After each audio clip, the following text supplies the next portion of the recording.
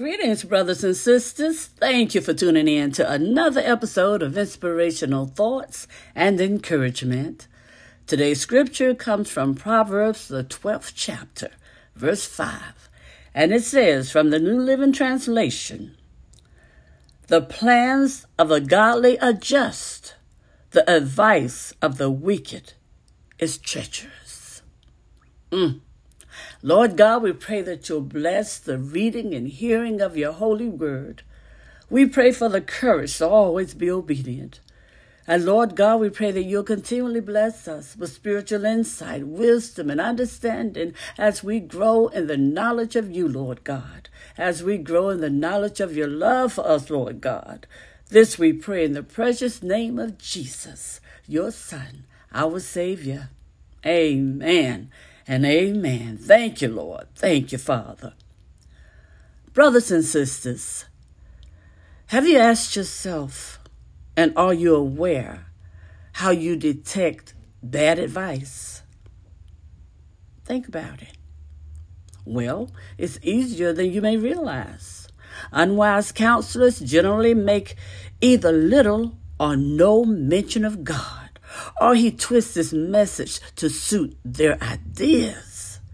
Their guidance will be based on what they think and what's acceptable in the culture, rather than on what the Lord has taught us is wise and true.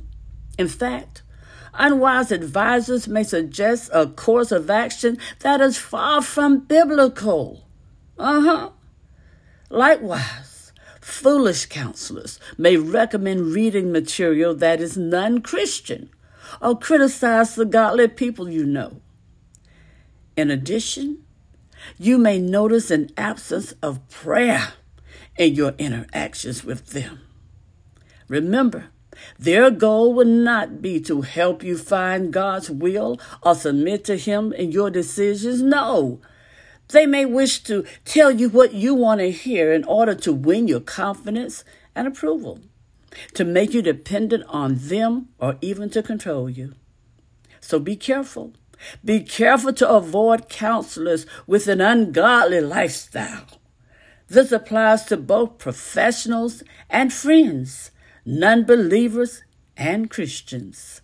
Amen. Now, if someone is not living in submission to Christ, it's doubtful that he or she will be able to give you godly advice. Know that. We'll have to ask the Lord to reveal to us and help us obey Him in all things. Amen.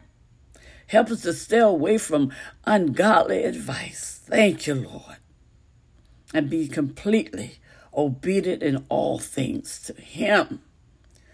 And when you do, brothers and sisters, you'll have a blessed life. You'll have a blessed journey. You'll be able to be a blessing. Amen? And have a blessed day.